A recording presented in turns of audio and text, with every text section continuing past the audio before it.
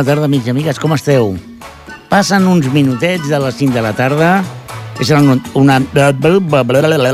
repeteixo, és el 91.3 de la FM. Això és Ripollet Ràdio. Jo sóc Albert Castro i sense cap mena de dubte això és l'hora del té. Bona tarda, Jordi Puy. És el tècnic aquí abnegat, voluntariós, disposat, només per diners, ho fa només per diners. No és viciós, ell, el seu cos, ho dona a canvi d'uns calarons. Doncs bé, avui toca el magatzem.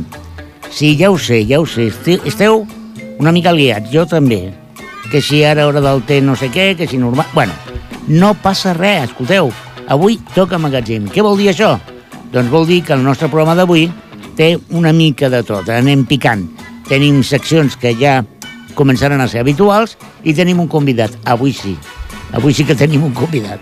I no com l'altre dia, que malauradament no vam poder tenir l'entrevista perquè va haver-hi un problema de tràfic. Bé, comencem. I comencem amb una secció que avui jo demanaria una mica d'atenció, perquè és una secció que ens comença a preparar per al Nadal. Es tracta del Com a Casa amb Montserrat Barquero. Endavant. Com a Casa amb Montserrat Barquero. Hola, buenas tardes. Bienvenidos al espacio Como en Casa, Como a Casa. Ya sabéis que una vez al mes, más o menos, vamos a tener este espacio nuestro donde vamos a hablar de diferentes temas. Todo lo que tenga que ver para sentirnos pues como en casa, allá donde sea, en tu puesto de trabajo, donde estés. Se trata simplemente de conseguir estar bien y cómodos allá donde estemos. Pensando cómo lo íbamos a plantear, he creído que nos puede parecer interesante que os hable de una herramienta que es básica para todos los consultores de Feng Shui. Esta herramienta es el mapa Bagua. Para los que no hayáis oído nunca hablar del mapa Bagua, voy a intentar describiros qué es. El mapa Bagua significa los 8 trigramas, que son los que forman los pilares básicos del I Ching. El I Ching, bueno, entendemos por energía. Entonces, cada trigrama o cada cuadrado del mapa Bagua está asociado a un estado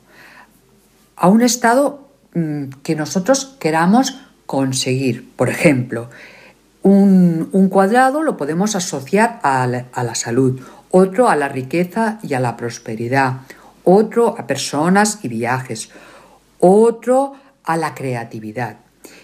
Y como se están acercando unas fechas muy señaladas para todos, sobre todo para los que tengáis niños o peques en casa o sobrinos o nietos, pues me ha parecido que uno de los trigramas que podríamos tocar hoy, a partir de hoy, sería el de la creatividad e hijos.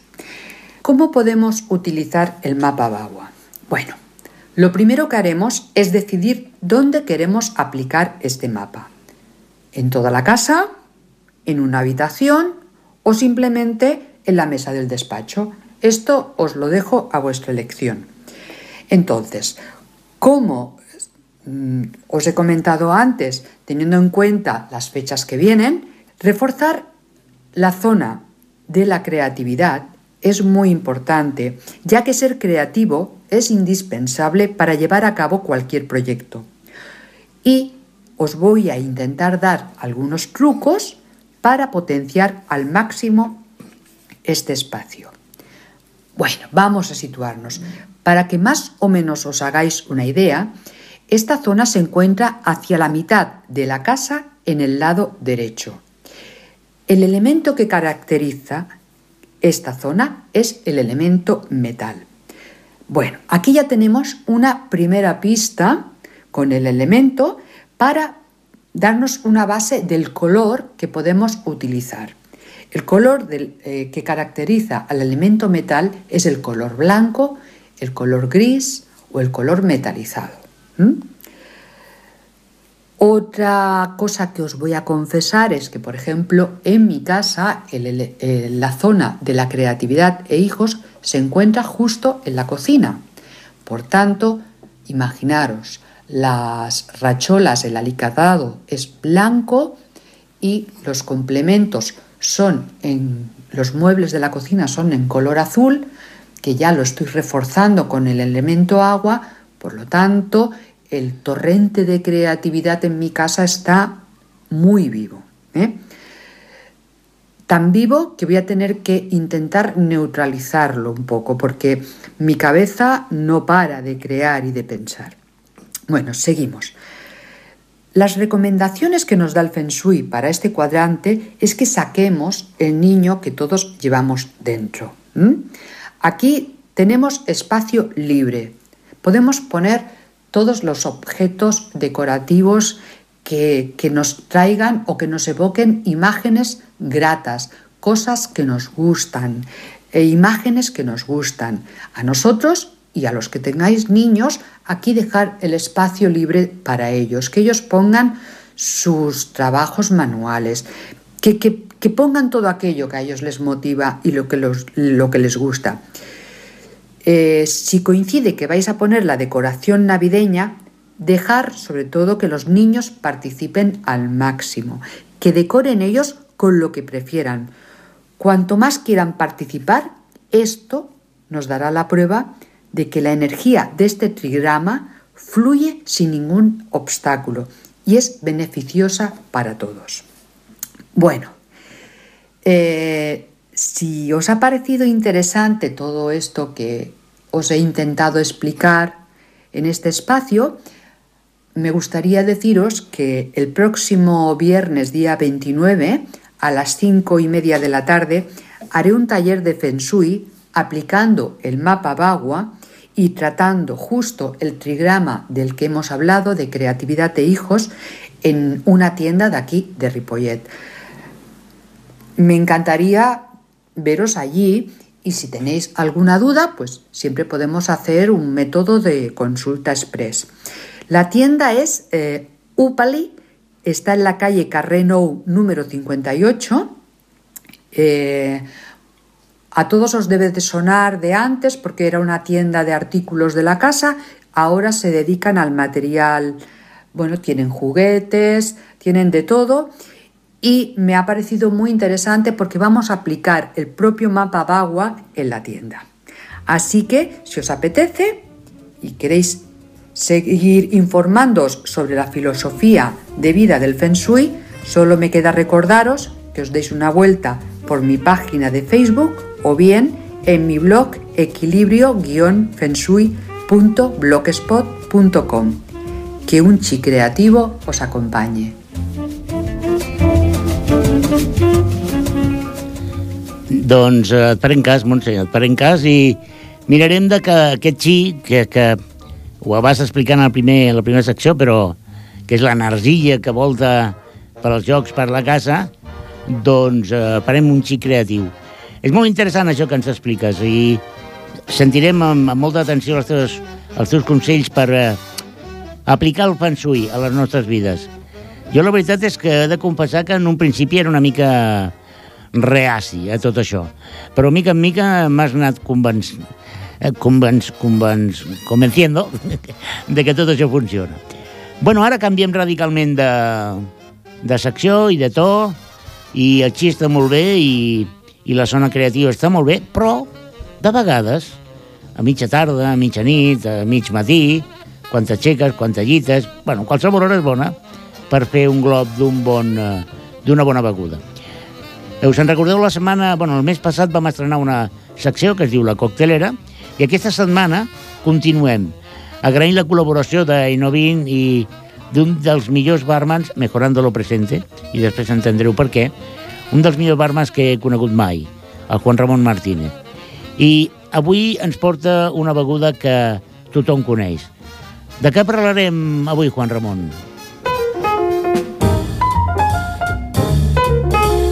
Hola, ja tornem a ser aquí. Bona tarda a tothom. Anem a parlar avui sobre el bourbon. El bourbon és una beguda, un destil·lat, que com a naixement, parlant una mica de la seva història, jo diria que procedeix dels irlandesos, que teòricament, si parles amb un irlandès i li dius que el whisky, la seva procedència és escocesa, tindreu problemes. Tindreu problemes perquè a l'escocès diuen ells que és d'ells, els irlandesos diuen que van ser els primers, no entrem en discussions, parlem sobre el destil·lat en si.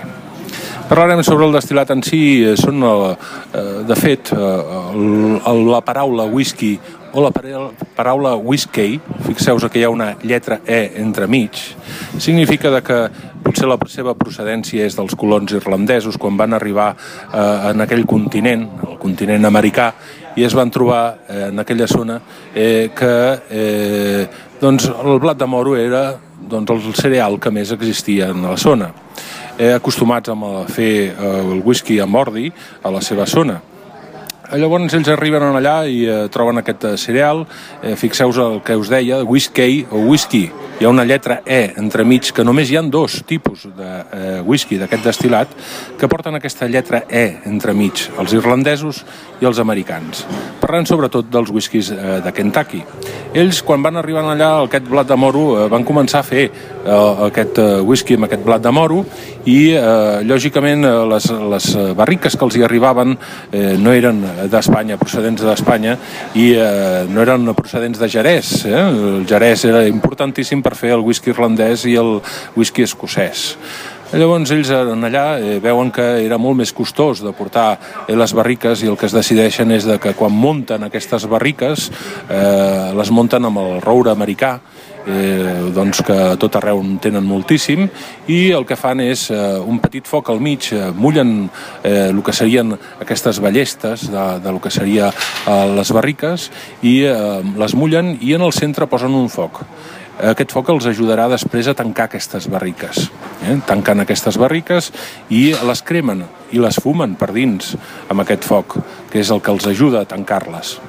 Un cop fet això, el blat de moro com a mínim entre un 50 i un 70% de la barreja, i intervenen uns altres tipus de whiskies fets amb l'ordi i amb el sègol, a una proporció molt més petita, com deien, perquè el blat de moro, un 50-70, és el predominant. Sí que existeixen uns altres whiskies. Existeixen els whiskies corn, que són 100% de blat de moro, existeixen els whiskies rye, que estan fets a un 100% de sègol. Un cop fet aquestes barriques i de més, el que han de fer el destil·lat. Han de fermentar el que seria aquest whisky, aquest blat de moro i aquest sègol i de més. Un cop fet aquesta destil·lació, rectificat amb aigua, però aquests fumats que li dona la fusta són molt importants. Si us hi fixeu, el blat de moro sempre ha estat un cereal molt més dolç que un cereal d'ordi o de sègol. Llavors, quan feu una barreja i li poseu el gingerel o li poseu una Coca-Cola, un refresc de cola, qualsevol, veieu que fa una mica de bromera. Aquesta bromera és donat que hi ha un sucre residual existent en aquest blat de moro. Ja tenim una mica l'explicació de que aquests irlandesos arriben allà i de més, la paraula whisky i de més, una mica l'elaboració del que seria aquest whisky, no whisky si no ens maten, i el que farem serà un còctel amb això. Aquest còctel que farem serà un whisky sour. Whisky sour, que significa un whisky àcid, un whisky amargant, agre sobretot, seria la paraula el que defineix. Necessitem un suc de llimona. El suc de llimona natural i acabat d'exprimir sempre serà molt millor. Si agafeu i teniu un arbre de llimoner, fer el suc d'aquesta llimona sempre serà molt més agraït que no pas anar a buscar sucs ja preparats i de més de llimona. I el que farem serà afegir-li sucre i el bourbon a les següents proporcions. El que faríem seria una tercera part de suc de llimona, 2/3 parts del bourbon i 2 culleradetes de sucre. Tot això dins de la coctelera. Força gel, 4-5 glaçons i ben sacsejat, sobretot perquè el sucre triga molt a dissoldre's. Fins i tot us diria agafar la cullereta i dissoldre aquest suc de llimona amb el sucre abans de començar a fer el còctel. Un cop posat el bourbon, sacsegem força, ens donarem compte a les dits de les mans de quan està prou fred. Ho servirem amb una copa de tipus... és molt especial la copa d'aquest còctel. Seria com una copa de cava, aproximadament. Es tanca una mica dalt. És perquè els aromes predominin i que quan acostem el nas els podem arribar a sentir més. La gràcia del còctel és que el suc de llimona mati tota la força del bourbon i ens deixi gaudir de tots aquests fumats i torrats que podem arribar a trobar en el bourbon. I el punt de sucre ens tregui aquesta acidesa que podem arribar a trobar en el suc de llimona. És un còctel excepcional, és un dels meus preferits. Us hi convido a fer la prova i veureu que podreu gaudir d'un whisky en un estat genial. Espero que us hagi agradat.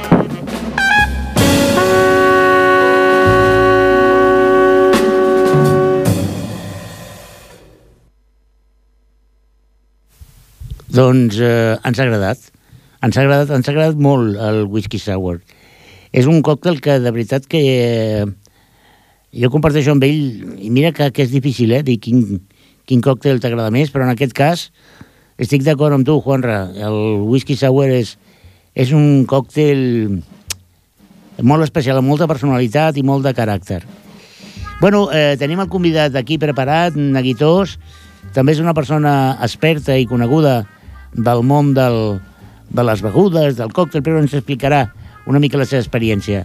Mentre que li donem una mica d'un tranquil·litzant i tot això, què us sembla si escoltem un tema d'un cantant que m'ha recomanat el Jordi Puy? Com no sigui bo, serà culpa teva, que ho sàpigues, És a dir, ell diu que és bo, i si el Jordi diu que és bo, jo poso la mà al foc que és cert. Es tracta de Belly i escoltem un tema que segur que us agradarà.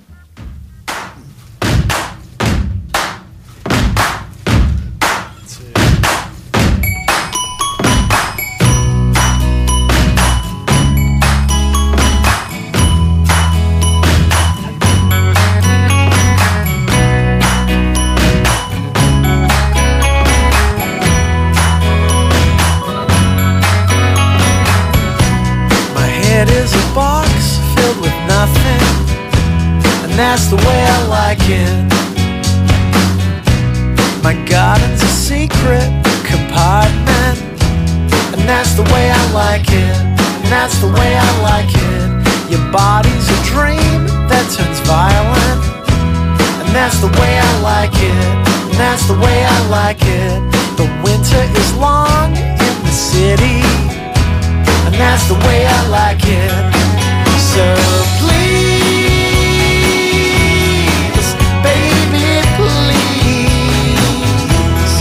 open your heart, catch my disease.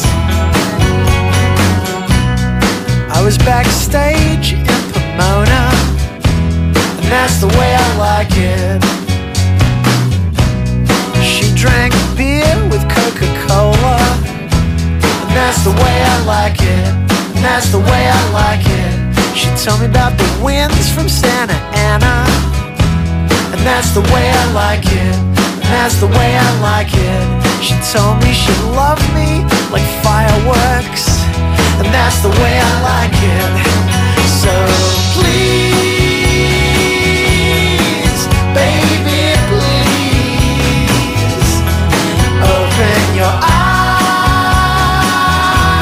and catch my disease. So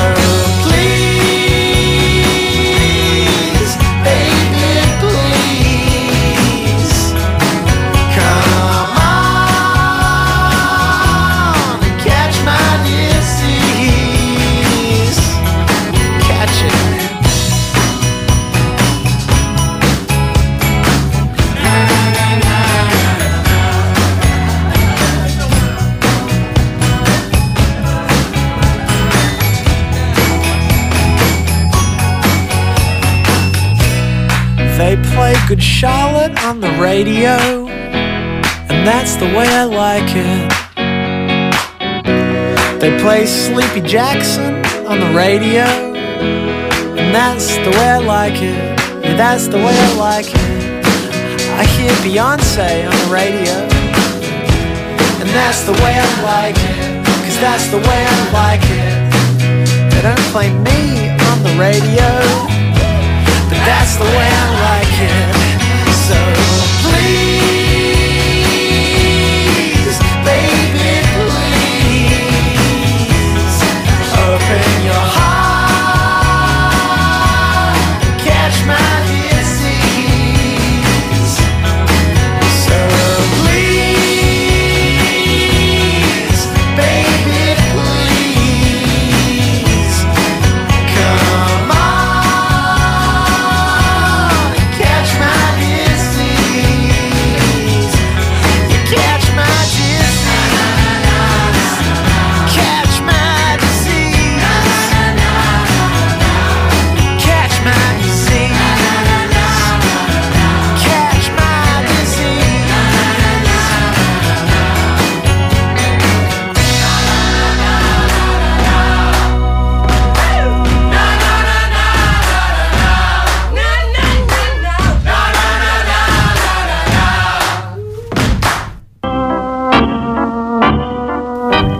Jordi, m'ha agradat. M'ha agradat. No, la veritat és que, mira, m'ho anoto para escoltar-ho quan estigui a casa. Bueno, y hoy tenemos un invitado que a mí personalmente me hace muchísima ilusión que esté aquí. Porque, ¿sabes de aquellas personas con las que no sabes por qué, pero desde el primer momento tienes un feeling y una afinidad, ¿no? Y eso me pasa con Manolo Martínez. ¿Por qué está Manolo Martínez hoy aquí? Bueno, pues por muchos motivos. Pero yo creo que Manolo representa un grupo de gente que ante la adversidad se crecen, ¿no? Y como dicen aquello, que las penas puñalas y que hay que morir matando. La historia de Manolo es la historia de un joven, ahora nos lo explicará con detalle, que en un momento dado se encuentra, como desgraciadamente la inmensa mayoría de gente joven, en el desempleo. Y en vez de rendirse y resignarse, decide montar un local, Siroco. Pero bueno, vamos a hablar con Manolo Martínez. Manolo, buenas tardes. Buenas tardes, Alberto. La pregunta obligada para el ¿té o café? Café, siempre. Café. No deja de ser curiosa esa respuesta y ya veréis por qué. Porque Manolo ha montado una tetería. Sí, señor. Que se llama Siroco. Y es curioso que el que monta una tetería le guste el café. Efectivamente. Pues muy bien. ¿Por qué? ¿Por qué te gusta el café y no el té? No sé, de toda la vida, café. Café solo con hielo. Incluso en invierno. ¿Café con hielo? Con hielo. O sea, ¿a ti tampoco te gustan las aguas calientes? No. Te pasa un poco como a mí, ¿eh? Yo los líquidos calientes de verdad que me... Solo para echarlos. Exacto, exactamente. Manolo tiene 33 años. ¿De dónde eres, Manolo? De Barcelona, bueno, aquí en Ripollet toda la vida. Eres de Ripollet de toda la vida, ¿no? De toda la vida. De estos de... Muy bien, muy bien. Y bueno, Manolo ha formado parte de muchas entidades del pueblo y ha sido siempre una persona muy activa. Pero de eso hablaremos luego en todo caso. ¿Cuál es, resumiendo, tu currículum laboral? ¿En qué has trabajado tú antes de Siroco? Yo he trabajado siempre en almacenes, de reponedor, de mozo de almacén, de transportista, de jefe de almacén, jefe de grupo, hasta que pasó lo que pasó, llegó la crisis y después de 8 años, pues, se cerró la empresa. O sea, llevabas 8 años en la misma empresa. En la misma empresa, 8 años. Y de ya golpe estaba porrazo, jefe de almacén y de golpe porrazo te dijeron, Manolo, no vuelvas. que cerramos. ¿Y eso cuándo fue? ¿Cuánto tiempo hace que ocurrió eso? Pues hace 3 años, más o menos, 2 años y medio, más o menos. Entonces supongo que cobrarías el desempleo. Bueno, sí. El punto justo ese que entró los 20 días por año. No me digas. O sea, para eso tuviste suerte. Sí, una suerte increíble.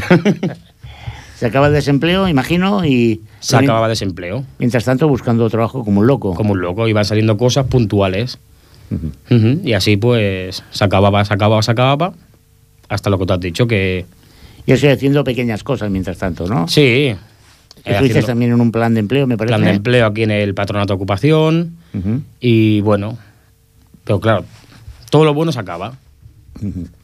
¿Cómo viviste esa situación de desempleo? Una persona joven, pero que había trabajado prácticamente toda su vida. Vale. Debe ser una situación muy complicada, ¿no? Aburrido, bueno, desesperado. Realmente desesperado. Ya no sabes ni qué puerta picar, ni quién llamar, ni dónde ir. Te recorres todo, todas las ETTs, te recorres toda la empresa y te dejas 500 currículos por todos lados. Y no te llaman. Y no te llaman. O te llaman para un día, una semana, o no te llaman directamente. Sí, sí. Por desgracia, tu situación es bastante común.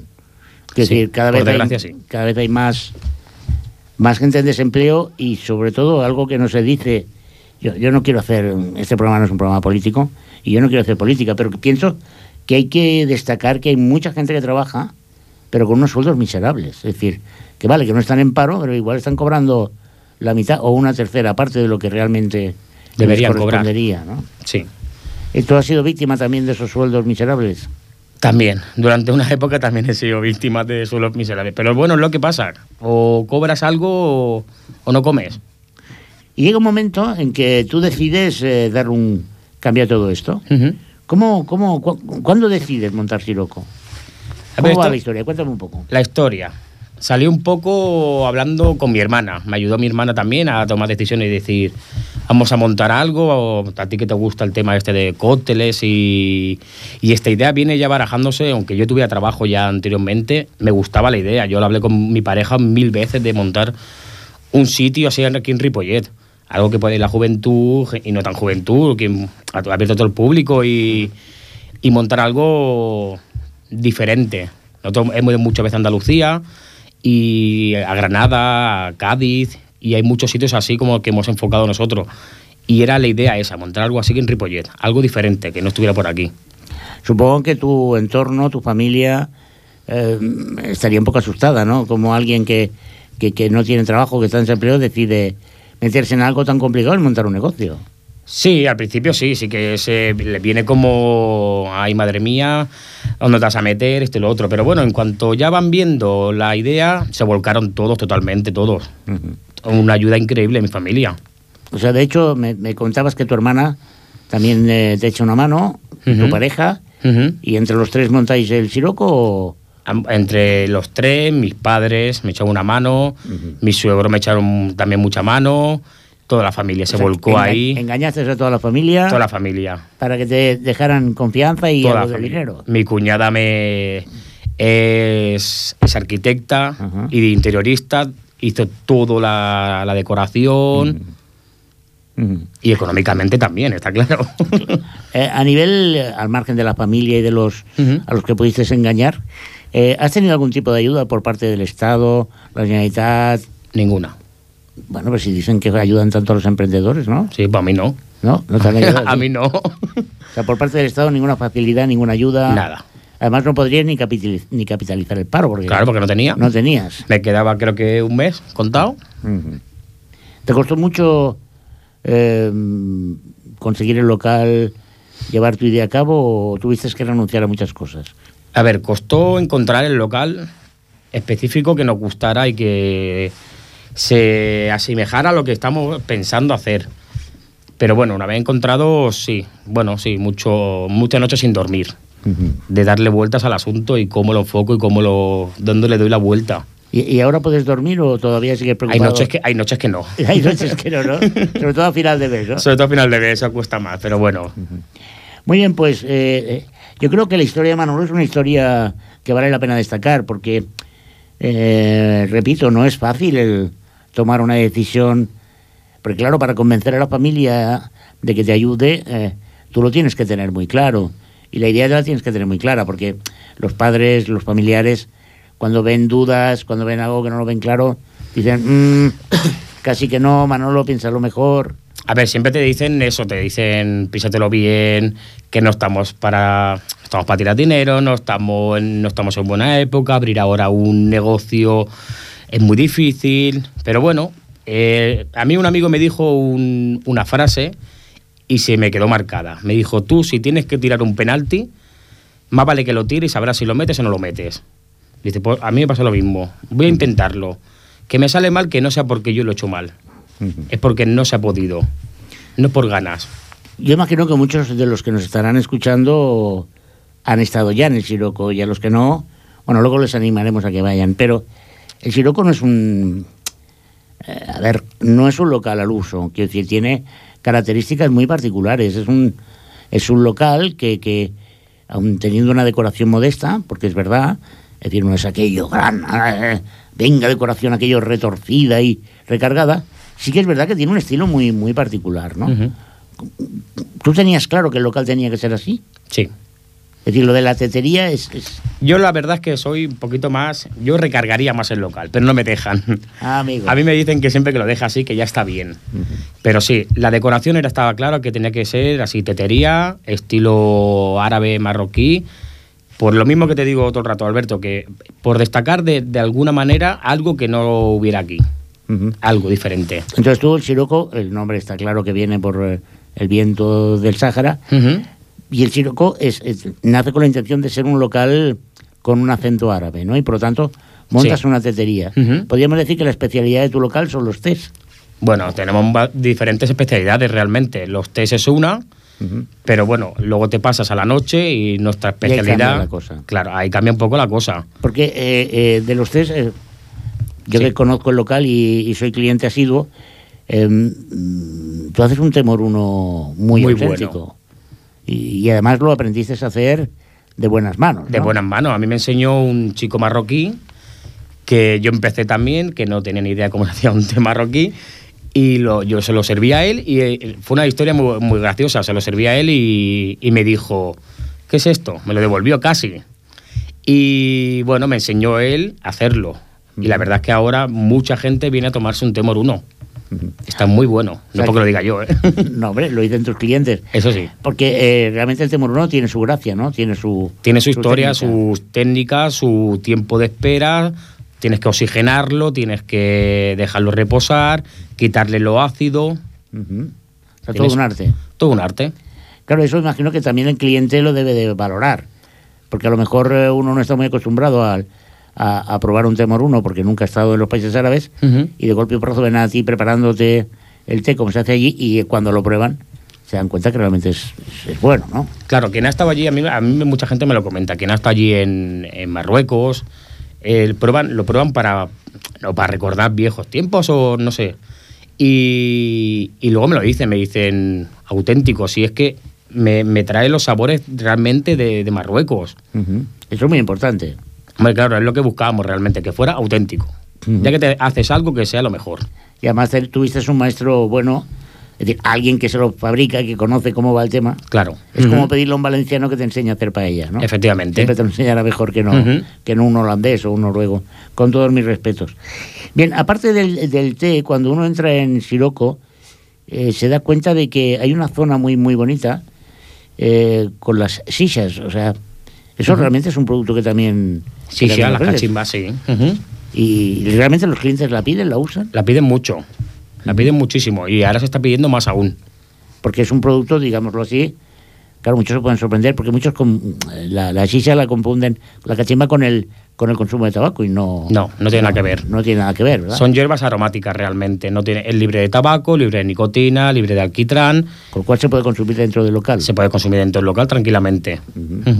Y hay de diferentes sabores, esto con... Tengo una carta, creo que son de 16 sabores o 14 sabores, algo así. Caramba.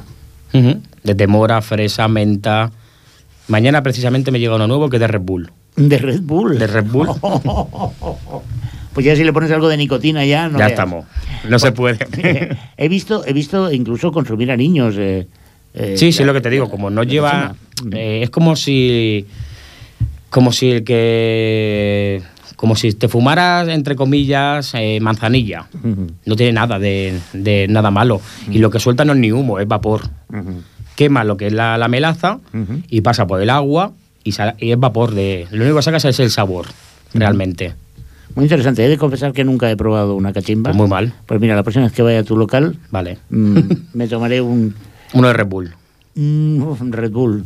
No sé, bueno, ya veremos a ver. Igual hago un menú de degustación. Vale. Bien, aparte de los tés y de la cachimba, Sirocco ofrece algo más. Y yo creo que esa es otra característica muy particular tuya, ¿no? Y eso creo que también hay que ponerlo en valor. Porque tú podrías haber montado una cafetería, Tranquilamente. ¿vale? De carajillos, cervezas y punto, ¿no? Y 4 tapas mal hechas y tortilla de patatas, pero no. Tú decides especializarte en tés y además te formas bien. Y luego por la noche, Siroco es uno de los pocos locales que hay en Ripollet donde se puede tomar, y ahí doy fe de que es así, porque además a mí personalmente el gin tonic es una bebida que me encanta, mucho antes de que se pusiera de moda, también hay que decirlo, donde se puede tomar uno de los mejores gin tonics de Ripollet. Muchas gracias. ¿No? Y es cierto, es decir, ¿cómo se te ocurre el tema del gin tonic? Porque se pone de moda, porque te podrías también haber trabajado el cubata normal y corriente, vaso de tubo. Y a correr, ¿no? Pero no, decides especializarte en gin tonics. Sí. ¿Esto cómo fue? Eso fue porque cuando empezamos a hacer la idea de coctelería, tetería, tengo un amigo que trabaja por una casa específica de Ginebra y me estuvo dando clases, y él es coctelero, trabaja en Barcelona, en Sant Cugat, es un muy buen coctelero, y me estuvo dando clases de hacer gin tonics y tal. Y claro, el especializarse en algo, de decir, si voy a hacer algo que esté bueno, pues voy a centrarme en esto. Para picar en 25 cosas, no, me centro en una y la hago bien. Por lo menos que la gente sepa que aquí se toma esto bien. Depende que es así. Realmente Siroco es un sitio sorprendente a este nivel, ¿eh? Sorprendente porque hacen un gin tonic de calidad y la verdad es que es así. Y además eres una persona con inquietudes, vas aprendiendo nuevos cócteles. Y me comentabas que hacías mojitos también. También. Y que eso había tenido mucha pegada en verano, ¿no? En verano. Ahora se ha notado ya de que la gente no tira tanto de mojito. Claro. Pero sí, en verano muy bien. Y hacías uno especial, ¿no? Un mojito, ¿cómo era? Hacías una especie de mojito que te lo pedían mucho con fresas o... El mojito de fresa. El mojito de fresa, ¿no? Ese era uno de tus... El mojito de fresa está muy bueno. Bueno, pero no hemos dicho dónde está Siroco. ¿Dónde está el Siroco? Siroco está en la Rambla Pinetons, número 9. Pero eso está muy lejos, ¿no? No, hombre, lejos, según, claro. Lo digo porque parece ser como que... Y esto es una crítica, ¿eh? Y además no me importa decirlo. Parece como que el pueblo acaba en la calle Pizarro. Y no es verdad. Eso es una crítica y una queja que tenemos los comerciantes de aquella zona realmente. Que parece que el pueblo se acaba en la calle Pizarro. Y no es así. Llega el pabellón y la gente como que se da la vuelta. No es así. A ver, hemos abierto muchos locales. Han abierto otra coctelería cerca, al lado mío, el Amy Cocktail Café, de mi amiga Eve, que le mando un saludo. Y han abierto muchas tiendas allí y todos realmente tenemos esa queja de que parece que el pueblo se acaba en calle Pizarro. Yo puedo entender que la señora mayor o el caballero que acompaña a la señora vayan al mercado municipal y tengan unos hábitos de compra muy próximos a su propio domicilio, pero no tiene excusa el andar 100 metros, 80 metros y disfrutar de locales que además están, yo creo que, y eso es una característica que tiene el tuyo que yo creo que es muy importante, locales que están intentando ofrecer cosas nuevas. Porque en Ripollet no hay un local como el tuyo. Claro, sí, es eso, es que la idea es esa, que de darle un poco de movimiento, de vida, siempre estamos tomando ideas para ver qué se puede hacer de nuevo para darle vida al pueblo, a la zona, a todo, realmente. Yo creo que mucha gente que nos estará escuchando se sorprendería si hiciera una ruta diferente a la que hace habitualmente, ¿no? Es decir, sí. Hay gente que tiene por norma, pues sale de su domicilio, va por la Rambla, entonces llega a unos determinados sitios que ya conoce, y lo que tú dices, cuando llega a la calle Pizarro, pabellón Joan Creus, da media vuelta y para casa, ¿no? Efectivamente. Cambiar la ruta, que el mundo no acaba en la calle Padrón ni en Pau Casals, es decir, cambiar un poquito la ruta, subir a veces por Tamarit o Doctor Vergós, bajar, pues por ejemplo por la calle Palaucid, y entonces o subir por la Rambla Pinatons hasta el final, y descubriréis un Ripollet nuevo. Está el Yuma allá arriba también. Está el Yuma también, que diréis, e incluso podéis ir a comprar allí. Ah, también. Pues es una gran idea. ¿Cómo va la cosa? Bien. Sí, va funcionando. A ver, siempre te gustaría que fuera mejor realmente, pero bueno, no me puedo quejar realmente. Vamos a ver, imagínate que yo acabo de entrar de poner el 91.3, de escuchar este maravilloso programa que es La Hora del Té, con uno de los mejores locutores de 5 a 6 de la tarde los jueves, que es Alberto Castro, que soy yo, y uno de los mejores técnicos de la casa, Jordi Puy. Y de los mejores invitados. Bueno, eso... Hemos tenido de todo. Algunos más guapos que tú, sí, ¿eh? Eso también es verdad. En cualquier caso, si ¿por qué tengo que ir al Siroco? ¿Qué me voy a encontrar cuando llegue allí? ¿Qué es lo que...? Es decir, pero el Siroco pues será lo mismo de siempre, ¿no? Un bar de... ¿Qué me encontraré allí? A ver, te vas a encontrar un local climatizado con acceso para gente que va en silla de ruedas. Es diferente, es que no es el típico... Yo siempre tengo un concepto, un bar amarillo. No es un bar amarillo, no es el típico bar que ahí encuentras cáscaras de cacahuetes por el suelo. Es diferente, es un bar más tranquilo, música tenue, luces apagaditas más relajadas, que va a todo tipo de público, muchas madres con niños pequeños, de noche incluso vienen niños pequeños con las madres tranquilamente, jóvenes, mayores, parejas... Además, tengo entendido que dentro de pocos días tendrás una exposición en el local. Sí, me lo han comentado, no sé cuándo lo harán, pero la agrupación de fotografía de aquí en Ripollet me han comentado de hacer una exposición allí. No sé cuándo es todavía, no tengo todavía la fecha hecha, pero... Eso es una buena idea. Lo están montando ellos. Eso es una buena idea, el hecho de poner las paredes al servicio de otra entidad del pueblo, sí, que pueda... A mí no es que es eso, fue una idea que viene unas chicas muy majas, por cierto, allí al local, y me lo comentaron. Digo, sí, ahí tenéis, coger el muro y como si fuera vuestro, hacer lo que queráis con él. Me parece una gran idea. Chicos, yo no sé qué pensaréis vosotros, pero la cosa está clara. Si os gusta el gin tonic, os gusta el té, y os gusta... Iba a decir la buena compañía, pero es que hacerte la pelota... Porque tú, Manolo, tienes un pasado en el pueblo. ¿Cómo que un pasado? Eso suena mal. Tú tienes antecedentes penales. No. Manolo ha sido durante muchos años miembro, y algo más que miembro, de la Colla del Diablos de Ripollet. Sí. Bueno, ahí ya tendrás tú una clientela, ¿no? Sí, van viniendo de vez en cuando. Los diablos, ¿Pero te pagan o...? Eso es más complicado, tengo que sacarlos con un palo. No, pero son muy buena gente todos realmente. Supongo que no pondrás tu gin tonics con una bengala. Con una bengala, ¿no? Una bengala. Eso estaría bien, ¿eh? Podría ser innovar. Una traca, aquello... Ya estamos, con los inventos raros, que luego no sabe igual con la pólvora. Hablando de inventos raros, el otro día tuve la suerte de disfrutar un gin tonic en Siroco y observé algo diferente, porque tienes tus trucos, ¿eh? ¿Qué truco? Sí, tienes trucos. Bueno, sí, no lo digas si lo sabes, pero... No lo diré. No lo diré, pero es verdad, hay mucha gente que... Ahora todo el mundo hace gin tonics. Todo el mundo, ¿eh? O sea, el bar Manolo, con todos mis respetos, Casa Juan, el bar Pepe, el bar Jacinto, bares que como muchos se ponen el carajillo de anís y poco más. Ahora todo el mundo hace gin tonics. Sí. Pero no todos los gin tonics son iguales. Y el tuyo tiene algo muy especial. Yo invitaría a la gente que te pidiera esos gin tonics especiales con esas cositas que tú les pones. Con los aromatizantes. Con eso, ¿no? Con eso. Con eso. Que hace del gin tonic algo muy especial. Manolo, muchas gracias. A vosotros, por supuesto. Ha sido un verdadero placer el tenerte aquí. ¿Quieres decir algo más que no hayamos dicho? ¿Te puedo dar un beso? No. Vale. Te voy a cobrar lo mismo, ¿eh? Vale, pues ya está. Te vamos a hacer promoción. ¿Dónde estaba Siroco? Repítelo, anda. En la Rambla Pinatón, número 9. Que eso está más o menos pasado la calle Palausit. Pasada la calle Palausit. Un poquito más arriba. El siguiente local. Después del videoclub, el siguiente local es el Siroco. Pues oye, si no vais es porque sois tontos, la verdad. Dar una vuelta por aquella zona, de verdad. Hay cosas muy interesantes.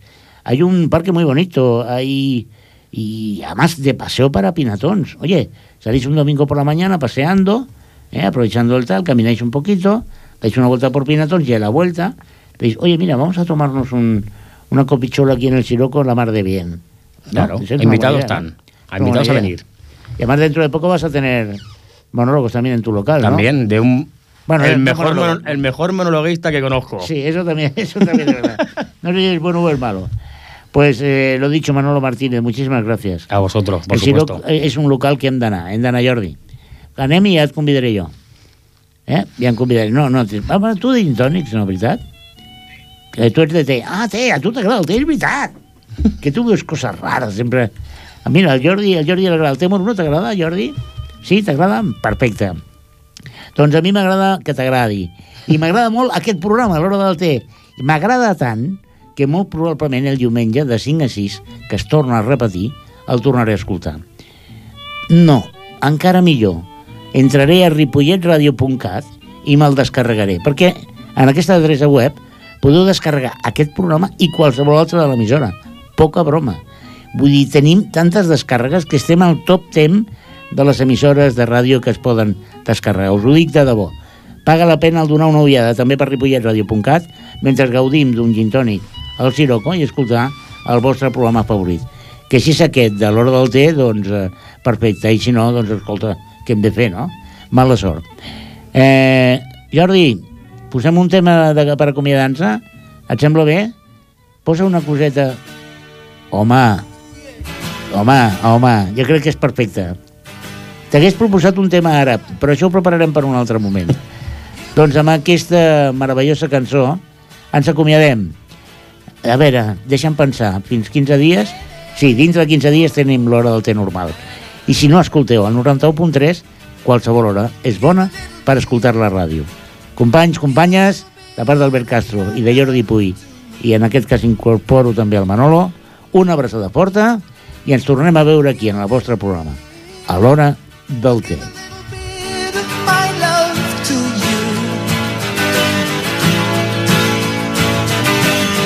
There's so much that we need to share.